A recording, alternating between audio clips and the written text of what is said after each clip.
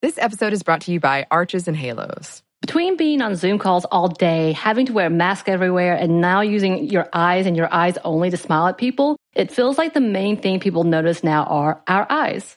Arches and Halos is our favorite line of brow products that are so easy to find, pick up, and with a few quick steps, you can have the most amazing brows ever. They have an amazing range of products from tweezers, razors, pencils, pomade, mousses, and gels. Find Arches and Halos on your next trip to Target and Walgreens. Arches and Halos, professional brow grooming. Be bold, be you. Xfinity XFi is more than just fast. It's internet that gives you peace of mind security. Because if it's connected, it's protected. Yeah, even your robot vacuum. Can your internet do that? Learn more at xfinity.com/xfi. Welcome to Stuff Mom Never Told You from HowStuffWorks.com.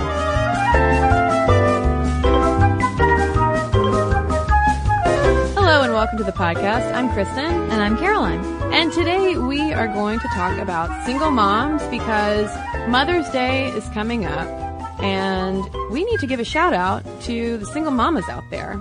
That's right, because not only do we want to honor you for Mother's Day time, but we also want to take a look into all of the stuff, and I say stuff instead of a four-letter word, that you have to put up with. Yeah, because if there is a group that has been on the receiving end of just an overwhelming amount of stigma, it is the single mom. Yeah. And there are more single moms out there than ever before. But before we get specifically into single moms, let's just mention that single parenthood in general is on the rise. The number of single parents in the United States has more than tripled since 1960. And to take a look at parents who have sole custody of their kids while the other parent lives elsewhere. So these are called custodial parents if you want to get technical. The 2009 census report said that mothers account for the majority of these parents at 82.6%, a level that's basically statistically unchanged from what it was in 1994.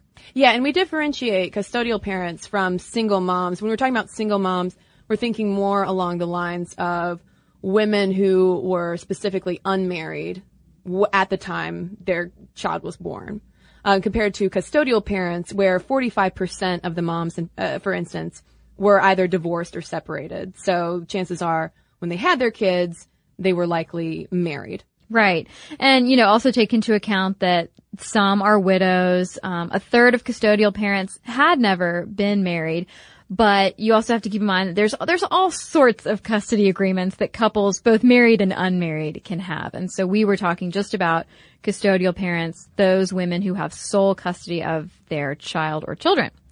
But if you look at the race and ethnicity breakdown of these custodial moms, half were non-Hispanic white, while more than 1/3 were black and 18% were Hispanic. Now, if we look at, to throw some more single mom data at you, in 2012, there were 10.3 million single moms. This is single moms as distinct from just custodial parents. There were 10.3 million of them, up from 3.4 million in 1970. And just as a side note, single dads, you comprise 6% of U.S. households. And side note, you also earn more, usually, than single moms, which is an issue we will get into more later in the podcast.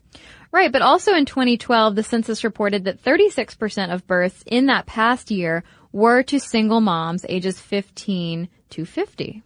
Yeah, and that means that there are more single moms at the time of their first child's birth than ever before. I mean, if you just look at women in their early 20s, 62% of all new moms are unmarried. Now, when you hear all this data about unmarried women, that doesn't necessarily mean that they are having a child in isolation. Mm-hmm. That simply means that they are not married. Right. And so when Kristen and I, as we were going through studies and articles and things, it's easy to get caught up in the wrong path, which is talking about, well, the wrong path for this episode. And that is to talk about unmarried mothers as if they have no support system or no partner or whatever. When in reality, if you're unmarried, you might have a boyfriend, girlfriend, network of people who help you. You might be raising your child with your parents' help, et cetera, et cetera, et cetera. Yeah, and one thing also to not, speaking of the wrong path, a lot of people might assume that the rise of unwed motherhood, oh God, that just sounds like such a... Hester Prynne. Yes. Yeah. Some might think that perhaps due to the popularity of MTV's Teen Mom series, that it is the rise of teenage pregnancies that are causing this. Not at all, in fact. Don't get it twisted. Teenage pregnancy in the United States is at its lowest point in 65 years. Well, so speaking of a little bit of history, Kristen found a little tidbit about a birth spike. Yeah, according to Digital History, the most rapid increase in unwed pregnancies took place between 1940 and 1958. And if you also look at teen pregnancy, it's not the more recent times, as we just mentioned, where you see the spike in them. It was actually, for instance, if you look at 1970, 50% of childbirth out of wedlock were to unmarried women under 20 years old. Yeah.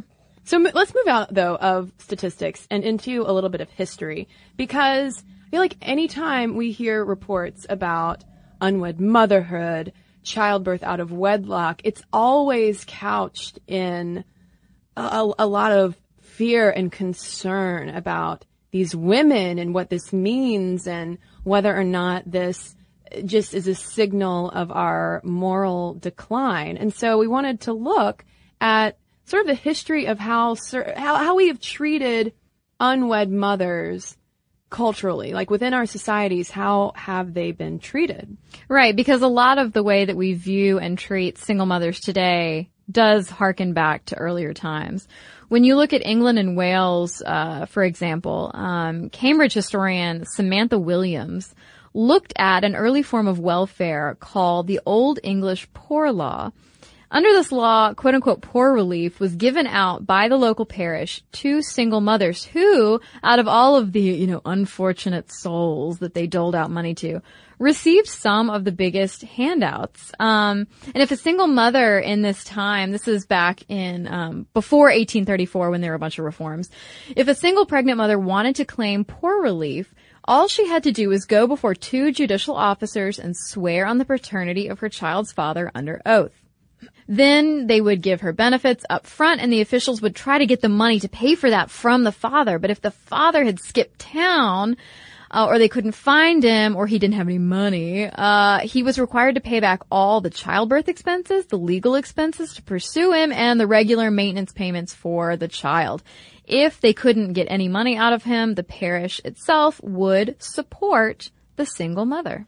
Now, not surprisingly, the parish does not want to support these women. I mean, a lot of times when we look at the stigma of unwed motherhood or just unmarried women having sex in general, there's usually an economic side to this, which is that if you go way back in time, who would support them? It would be the local government and or the church. And the church and the local governments have a lot of other things they would much rather pay for than these women who would have no way at the time of advancing themselves and really becoming gainful wage earners in the same way that, say, an unwed father could be. Right. So they were seen as more these burdens on the system, and thus naturally you have the stigma to de-incentivize these kinds of pregnancies. Right. Well, yeah, exactly. Because, it's not like during this time period, these women were going to just go out and get a job. Right. Just bootstrap their way through and pick themselves up thanks to just pure grit and pluck. They couldn't work. I mean, that was not how things were at the time. Yeah. The idea of Liz Lemon in 30 Rock being wealthy enough and, of a social position enough to go to a fancy adoption agency run by Gina Davis and possibly adopt a child, the most recent of phenomena. Rather, in the cases of, women getting pregnant outside of marriage, you have the rise of mother and baby homes. I mean, shuttle the women off, shuttle them off with their shame. Right. And it was ideally to provide support for women, in the 19th century who wanted or needed to hide their pregnancies. But it really was sort of like a shame house, shame central. Many of these women were pressured into giving up their children. Not all did, so that's why it's still relevant to our single mother conversation. But these mother and baby homes first appeared in England in 1891 under the guide of the Salvation Army. And by 1968, there were 172 known homes for unmarried mothers, the majority of which were run by religious bodies. But they had a blueprint for these homes because they were predated by homes known as penitentiaries or reformatories for, quote, penitent prostitutes. So basically get these scary weirdo limbo women out of our way. We don't want to deal with them. Well, and they were also shamed in these houses because if you get pregnant, it's pretty obvious you've had sex before. Oh my God, wait, is that how that happens? I think it is. Oh. Someone told me that once. And for girls who would be sent away to these homes, they would be forced to, constantly repent for their sins and were continually shamed. And then on top of that, they were usually forced to give up their children for adoption. And as the BBC was reporting, these homes really they served a purpose because these are in the days before in vitro fertilization and different kinds of fertility treatments that couples could undergo. So you have the Salvation Army and other kinds of organizations managing these homes. They profited from all of the childless couples who could then get babies and then pay money to support the organizations. Yeah, they were baby farms. Sorta, yeah. Basically, for those women who didn't get to keep their kids. Yeah, and that's focused mostly on the UK. But as we well know, people living in the United States, this kind of stigma also exists over here. Yeah, hello, Scarlet Letter. But yeah, moving to America, Linda Gordon wrote a book called Pitied But Not Entitled, Single Mothers and the History of Welfare from 1890 to 1935. That's some good bedtime reading. But in a review of the book, the writers are talking about how America's modern social policies towards single mothers really took shape in the early 20th century. This is really during the progressive era when, there's that whole, Kristen and I have talked about this before in the podcast. There's a whole worry about immigrants and women and children and safety and hygiene. And motherhood was a part of that. Motherhood was valorized by society during this time, including policymakers. But part of that whole valorizing of motherhood was believing that you belonged in your special mommy bubble and that it should be full-time work. And so if you were a single mother and you were, quote unquote, deserving of it, then you should, in fact, receive aid.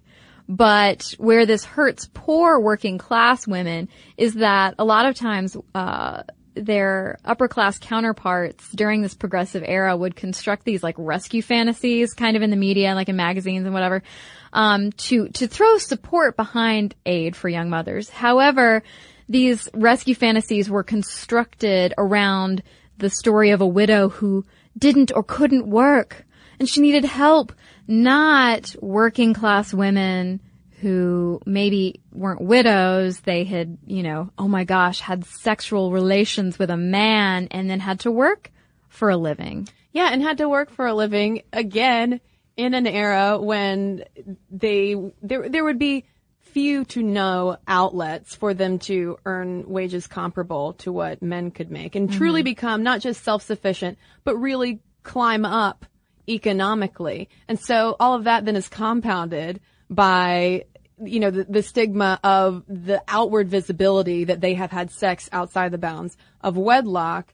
And talk about a Scarlet Letter situation. Right. These women have been stigmatized by society for pretty much as long as, at least in the United States, as long as our society has existed. Yeah. And a lot of writers focus on the 1960s as the turning point, but it's not we're in 2014 and it's not like all of our attitudes about unmarried mothers, single mothers have just dissolved. Yes, it started to become less of a taboo, more of an accepted thing in the 1970s when we have all of these other social movements going on. But by no means were unmarried or single mothers just suddenly accepted into society's embrace. Exactly. And one thing that jumped out to me when just looking around at different articles on the rise of single motherhood today, seems like, at least among the more conservative sources that I ran across, that the real concern was the shock of single motherhood now among white women. It was like, if a long time, I mean, going back to that progressive era where there was all of this like racist panic over the influx of immigrants, and you have the development of the welfare system and how all of that gets kind of tied together, where it's like, oh, well, these people are a little bit more destitute, so we just need to help them out a little bit, but not too much, because we don't want them to take our jobs and stuff. But now that it's also white women getting involved, it's just, I mean, the panic that has taken place it's very telling. Yeah, and I think that whole kind of changing demographic trend, the idea that we can't easily pigeonhole single, unwed mothers as being one monolithic block that we can pity, I think that throws a lot of people. And I think that, I know that attitudes today are generally pretty disapproving, regardless of who the single mother is. Yeah, it's fascinating to see how, despite the statistical rise of unmarried women having kids, whether that's from the get-go or, post-divorce, whatever it might be, our attitudes have not shifted along with that change. Coming from the Pew Research Center in January 2011, 69% of Americans said that the trend towards single women having children is bad for society, and 61% say that a child needs both a mother and a father to grow up happily. Right. And in line with that historical attitude of single mothers are people who need to be pitied, in that same study, they found that the public believes that children of single parents face more challenges than other children. 38% of respondents said that they face a lot more challenges, and another 40% say they face just a few more challenges. And I think there are a lot, we saw just anecdotal evidence about various single mom bloggers and things like that. A lot of women out there would disagree. A lot of women who are out there raising kids alone would say, hey, we all face challenges, okay? But, my family is a whole family, husband or no husband. Yeah, and the whole issue of children need both a mother and a father to grow up happily, that is also an argument that is typically used against LGBT families, for instance. And all of the studies, and there are now a lot of them, and they are methodologically sound, and all conclude that actually, no, it is not the issue of a mother and a father. What really, the strongest correlate to a child's positive outcome has obviously nothing to do with your parents' sexual orientation, but it boils down to resources. Oh, yeah. The kinds of resources that kids have access to. And yeah, a lot of times two is better than one, because two people can offer a lot of times more resources than other people can't. But to say collectively, single moms, you are just doing a disservice to, all of the millions of your children out there, is also an unfair generalization. Yeah. And we're going to get into those resources, the income issues, education, childcare, etc., that single moms are working with when we come right back from a quick break. This episode is brought to you by BetterHelp. So we know, listeners, it's been rough for a lot of people out there, and we've been very open about our experiences with therapy and how it's been so helpful for us in the past and in the present. And because of that, we wanted to highlight a service that we think might be of help to you all, BetterHelp, which offers licensed online counselors who are trained to listen and to help. You can talk with your counselors in a private online environment at your own convenience from wherever you're comfortable. And BetterHelp counselors have expertise in a broad range of areas. They can give you access to help that might not be available in your area. And you just have to fill out a questionnaire to help assess your specific needs and then get matched with a counselor in under 48 hours. BetterHelp is an affordable option, and our listeners get 10% off your first month with a discount code MOMSTUFF. Get started today at BetterHelp.com/momstuff. That's better, HELP.com/momstuff. Talk to a therapist online and get help. This episode of Stuff Mom Never Told You is brought to you by Catan.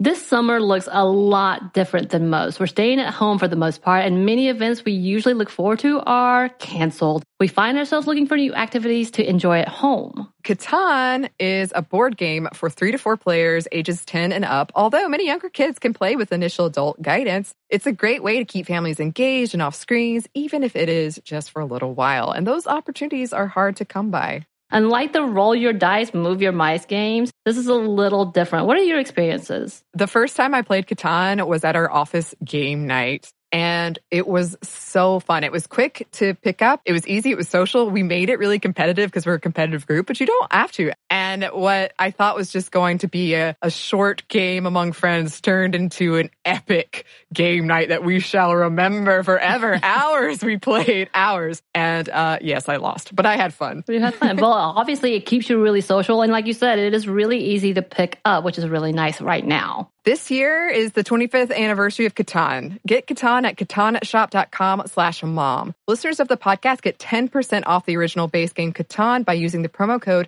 MOM at checkout. Offer not good on other Catan titles or merchandise. So we were talking about resources available to families, really, and how it's those resources, whether that's educational attainment or whether that is financial resources, how those affect children more so than just the issue of single motherhood itself. So there was this Pew Research study from May 2013 looking at quote unquote breadwinner moms. And these are both single and married moms who make more than either their spouse or partner or who just make the most money in the household. And so they found that there are a record number of moms with kids under 18 who were breadwinners in their households, 40%. That is split between women who earned more than husbands, 37%, and single moms who were the majority at 63%. And the thing about the breadwinner stuff is that, oh yeah, that's great. The woman's making a lot of money. She's supporting her family. That's awesome. However, there is a major income gap. Married breadwinner moms earned a median income of $80,000 in 2011, while single breadwinner moms earned a median income of $23,000. And so for a little perspective, The Atlantic wrote an article about this in September of 2013 and wrote that for single and married women without children, the average difference in income in 2012 was only $857, almost inconsequential compared to the difference between single and married mothers. Yeah, I mean, once you toss kids into the mix, that picture absolutely changes.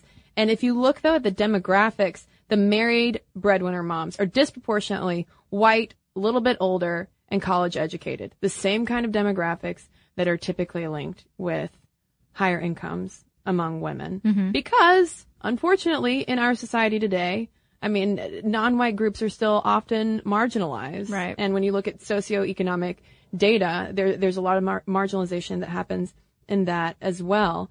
And one giant myth, though, about single moms, and especially when you look at single moms and that median income of $23,000, is this misguided idea that single moms just don't work all that much. They're just kind of, they're just freeloading off the government as much as they can. But that is not the case. 60% of single mothers are in full-time jobs, and that does not include the women who are probably also in part-time jobs as well, who are balancing work with childcare.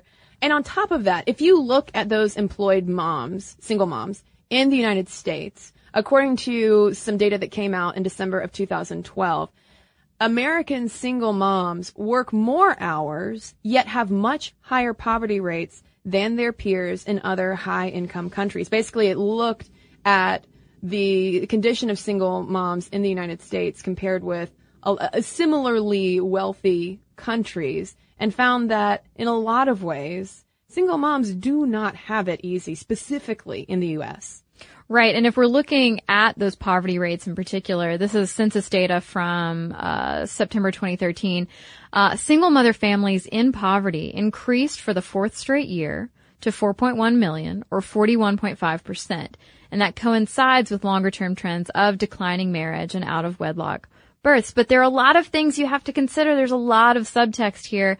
It's not just like, oh, you have a baby and you don't work and you blah. There's a lot of factors that influence this stuff. There was an International Labor Organization report that The Atlantic reported on, talking about how the U.S. is the only country in the top 15 most competitive ones that does not mandate paid maternity leave, paid sick leave, and does not guarantee paid vacation time.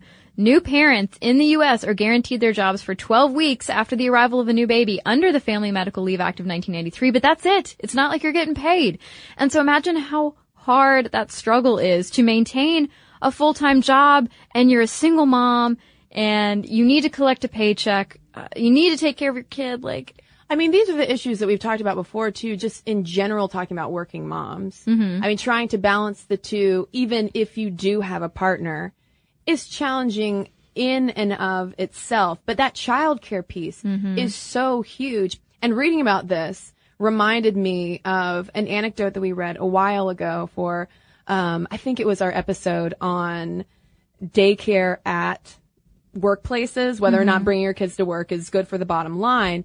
And one of many stories about how single working mom had, her kid gets sick. She has to stay home, loses her job because of it. Or vice versa. You have so many horror stories of, say, a mom who might be out of work is looking for a job. Well, she can't just leave her kids at home. Right. So, but how can she go to drop them off at daycare? Because daycare is so wildly expensive. There was an article in Think Progress about this, talking about how the Department of Health and Human Services considers spending 10% of a family's income on childcare is the benchmark of affordability.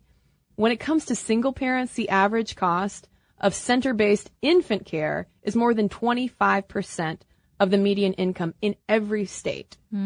So it's impossible. I mean, these women are often up against incredible economic odds. Yeah, and studies have shown, not to sound completely vague, but I mean, studies have shown that women who live close to a family core fare better in the workplace. They can go get jobs and find those resources because they have an extended family to help care for the child. Women who are more on their own don't have a mom, a grandma, somebody to go to help take care of little Johnny. They are going to have a harder time maintaining that high-paying job. Right. I mean, and especially in these emergency situations, if somebody gets sick, for instance, I mean, that can put the job, a woman's job immediately in peril. So let's talk, though, about, speaking of kids and emergency situations, a lot of the hue and cry about the rise of single motherhood is that it's terrible for children. And this also gets to that issue of resources, of, two parents better than one.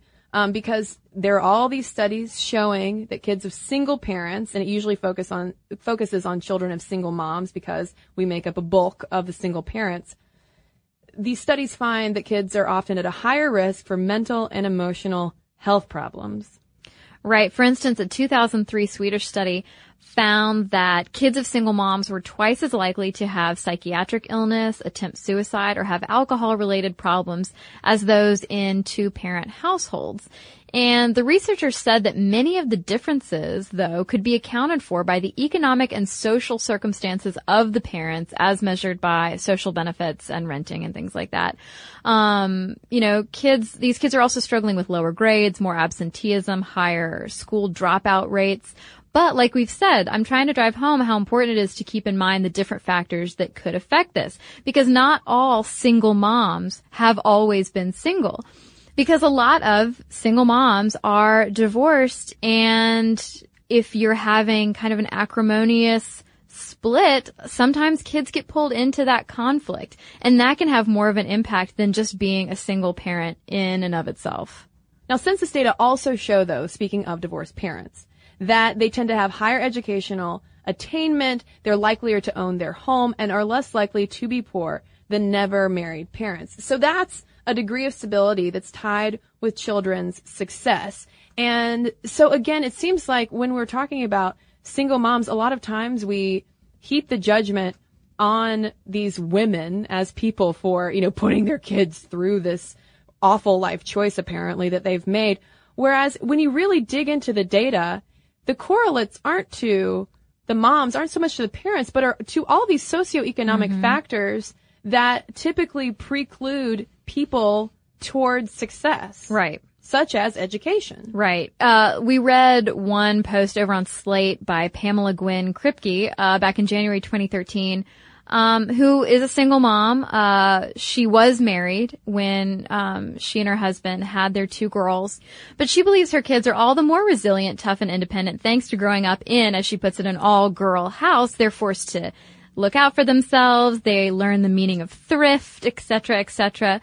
And plus, Kripke argues that single moms are aware of the stereotypes that exist out there, that they're going to fail their children. And so they work all the harder not to. And so we have to remember that there's like all different shades of family dynamics, and that it is not the fact that the mother is single, that she is unmarried, that is going to affect the child negatively. There's so many things that positively and negatively affect children.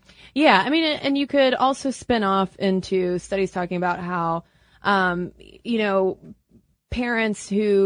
unmarried parents who might have multiple boyfriends or girlfriends coming through the house, that's bad for kids, or how, parents who are unmarried at the time that their kids are born are more likely to eventually split up. That's bad for the kid. I mean, there's so many different ways to slice and dice this, but clearly, as Katie Roiphe, lover or hater, talks about in the New York Times, you can't just judge single moms. There's so many of them. Like you said, there's so many different shades of all these family dynamics. I mean, she's a single mom with 2 kids by 2 different dads, to which sociologists would say, oh, that is the worst. You know, the more parents you have out there, the worse it is for the stability. But she says, no, I mean, these kids are benefiting from what she calls the variety and richness of different kinds of families, and that her kids are totally fine. But she also acknowledges, and this is important too, and I have a feeling it's the same situation as that Slate writer, where she is writing this from a position of privilege as an NYU professor who also gets gigs with the New York Times, living in Manhattan, and can afford to do so. Her situation as a single mom with 2 different dads, much different than a single mom with 2 different dads living in Mobile, Alabama. Yes. And Naomi Kahn and June Carbone, who are the authors of Marriage Markets, How Inequality is Remaking the American Family, would argue that while Roiphe is well off and is successful and her kids are happy, healthy, and provided for, they do look at those lower income families in lower income communities, and they argue that those women should stay single.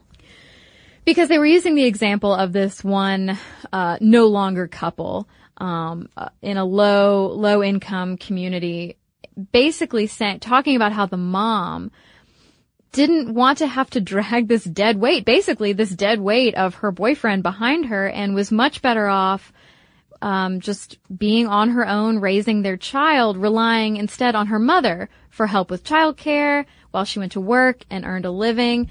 And these authors kind of dive into statistics about a higher percentage of men having trouble finding employment these days, blue-collar men without a college degree having it worse. And they also talk about how people in working-class socioeconomic groups are less likely than people in higher earning groups are less likely to report that marriage works out for most people they know. And so they talk about, like, well, why would people in these groups get married? Aren't they better off just staying as single moms, raising their kids the best way they know how? They have control over bedtime. They have control over childcare. They have total say over everything in the child's life. But then how do you sort of resolve that with these other findings that of the resources of 2 people bringing 2 sets of resources into, a child's life better than one? But I guess that depends on what resources you're bringing. If you're bringing, say, an alcohol problem and credit card debt, then those are not resources that you need. Right. In the example couple that the authors were citing, they were basically saying that the mother had pretty good stable resources. She had a good family behind her who was willing to help out, whereas the father of the child did have issues with money. He couldn't even afford, if he wanted to pursue custodial parent rights, he really didn't even have the money or ability to pursue that in the courts. So it's kind of this whole thing of like, okay, yes, 2-parent resources are better, but then they're talking about how in some dynamics, perhaps the strong, stable resources of just a single mother are better than throwing kind of a deadbeat dad into the mix. Right. And I mean, this is the theme that is emerging so much in this more contemporary conversation on single motherhood, which is the issue of class. Because now what it looks like is that on one end of the socioeconomic spectrum, we have a lot of single moms who are unfairly stereotyped as welfare queens and just taxing our system and really in reality getting zero help that they need to make sure that they're able to, rise up out of that situation and have kids who can, improve their lot as well. And then on the other end of the socioeconomic spectrum, you have single mothers by choice, which, are the Tina Feys in 30 Rock or Baby Mama who are self-sufficient economically and are going out of their way planning, they don't want to get married, but they want to have a kid because they're wealthy enough to do so. But we treat them so differently. Right.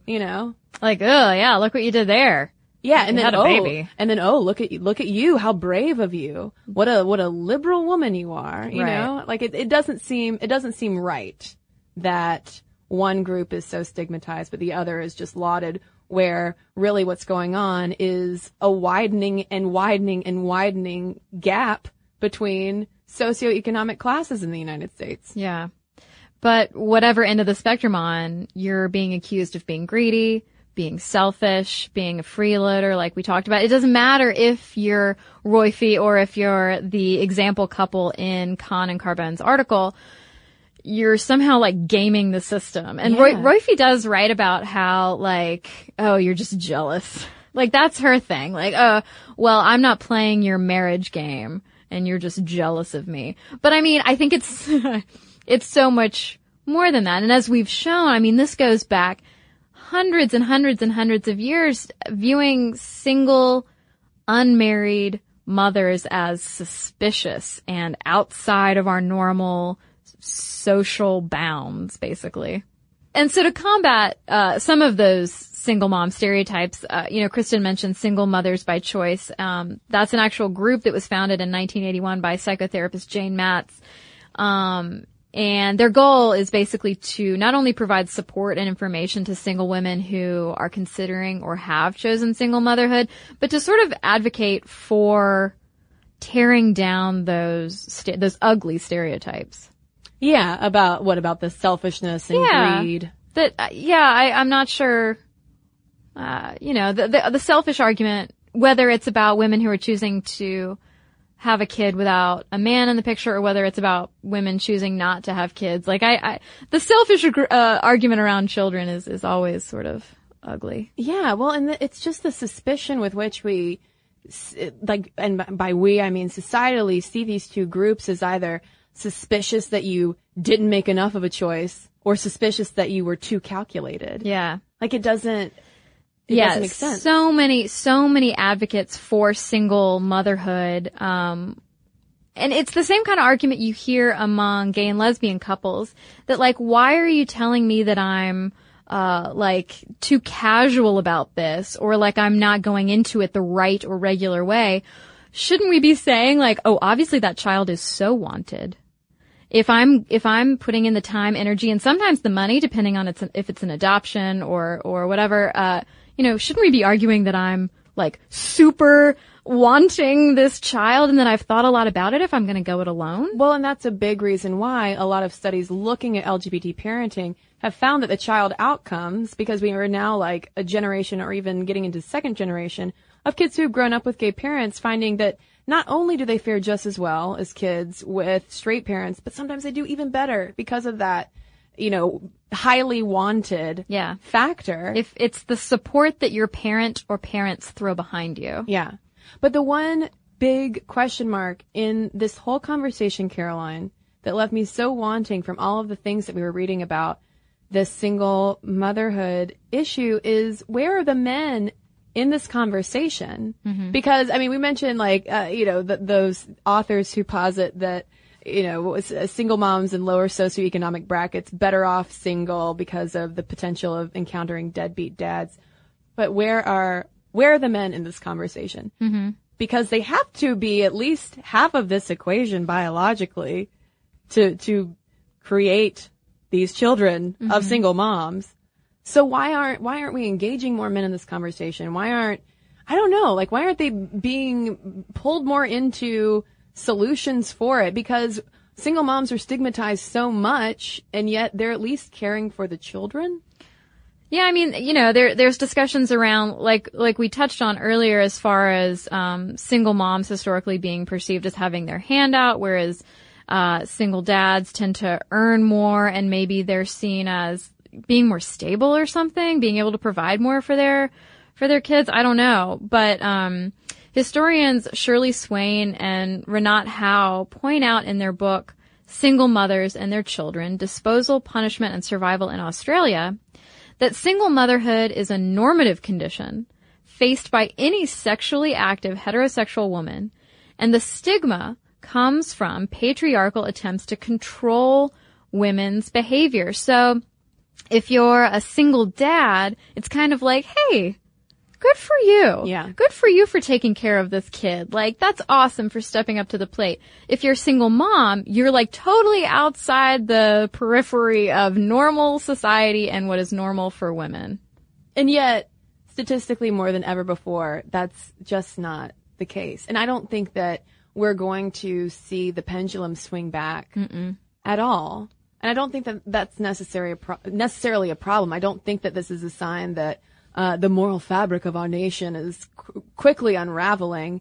So I think that, if anything, it's high time to stop stigmatizing these women and really start taking a closer look at the underlying issues that might perpetuate some of the negative outcomes associated with single motherhood. Like childcare. I mean, that's a huge one. Childcare. Exactly. I mean, there are all of these resources that women, that mothers, whether they're single or not, need and aren't being given. And even just education for kids. I mean, just improving the education system in general is going to give kids a leg up, no matter how much money their parents or parent makes. Right.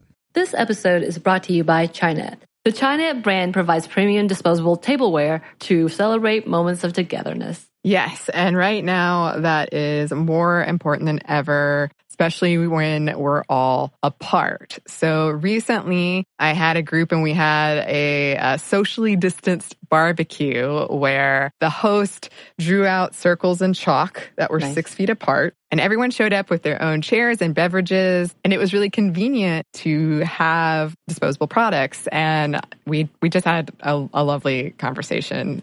It was really fun. Yeah, and with the disposable products, I know that the Chinet brand provides durable and trusted products, which I have used before, that let you enjoy every moment of the get-togethers in traditional or now not. And there are classic white products that can work for any gathering, or cut crystal plates and cups when you want to make something a little extra special.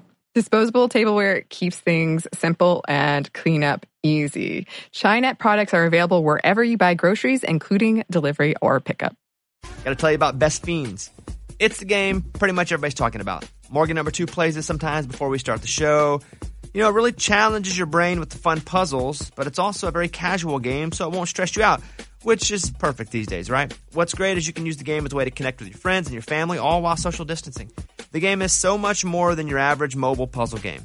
It's 5-star rated with over 100 million downloads, thousands of fun levels, and tons of characters to collect. You know, there are new in-game challenges and events every month, so the game's always fresh. You'll never be bored with it. You can even play the game without using Wi-Fi. So, here we go. You don't want to miss out on the game. Join millions of Americans and a lot of us here on the show who are already playing this fun puzzle game. Download Best Fiends for free on the Apple App Store or Google Play today. Just go over there, hit download Best Fiends for free, Apple App Store or Google Play. That's Friends without the R, Best Fiends. Check it out. I do think you'll like it. Friends without the R, Best Fiends. So we want to hear, though, from single moms, single dads out there. I know that you have been largely left out of this conversation, and I just said, well, where are they? Like I said, we're not talking about you. But that's just because when it comes to single parenting, you know, it is overwhelmingly women, and they're usually the focus. But we know that you're out there too. So let's start a conversation, shall we? Let's start a dialogue. Momstuff@discovery.com is where you can email us. You can also tweet us at momstuffpodcast or send us a Facebook message as well. And we've got a couple of Facebook messages to share with you right now. So I've got a letter here from a guy named Jerry, and this is a little unconventional. We've never done this on Stuff Mom Never Told You before, but Jerry was writing us because he writes, I'm a 16-year-old gay high school senior from a rural area on the Big Island of Hawaii. I'm a long-time listener, and everyone asks me why I listen to a show mainly focused on female topics, but nevertheless, I absolutely love it.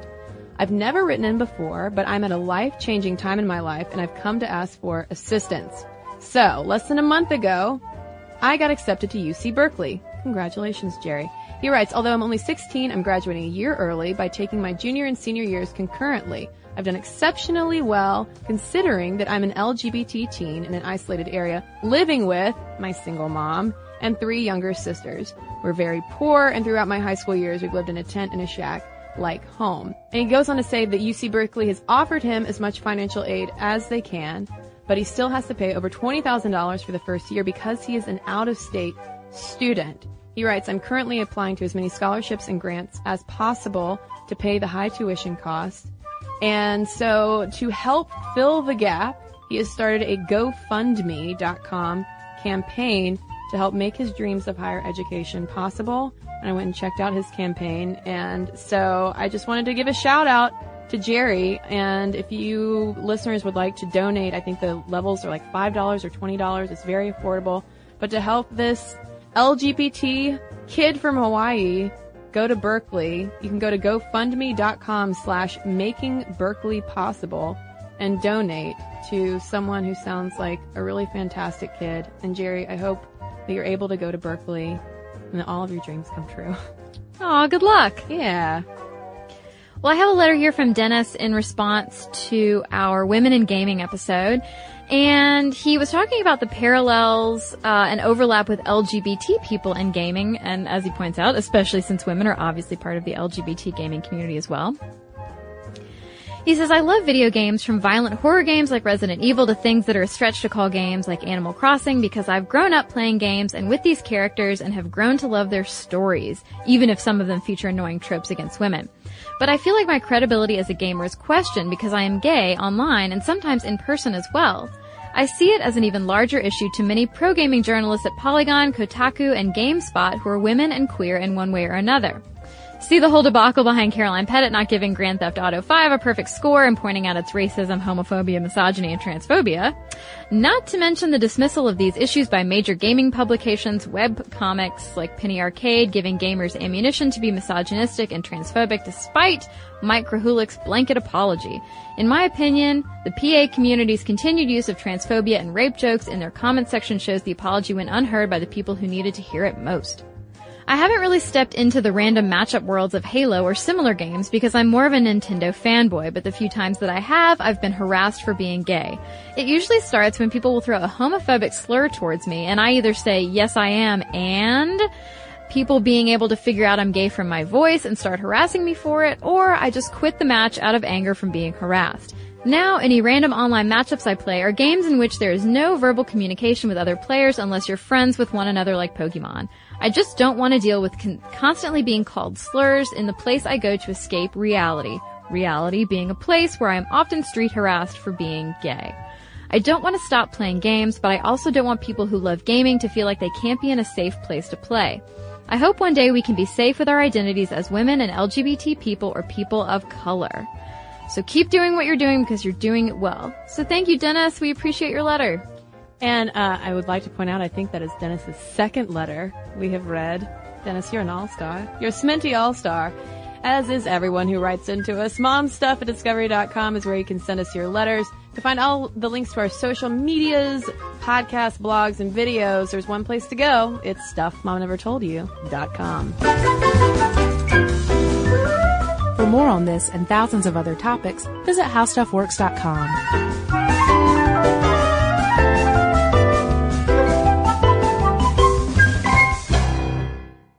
In this time of pandemic and revolution, do you find yourself frustrated at high levels of corruption and inequality, at our inability to get basic things done, at the persistence of systemic racism? You're not alone. I'm Baratunde Thurston, author, activist, and comedian. Our democratic experiment is at a tipping point, but which way we tip is up to us. Listen to How to Citizen with Baratunde on the iHeartRadio app, Apple Podcasts, or wherever you listen to podcasts. Hi, I'm Amy Nelson. And I'm Sam Edis. We're the hosts of iHeart's newest podcast, What's Her Story with Sam and Amy.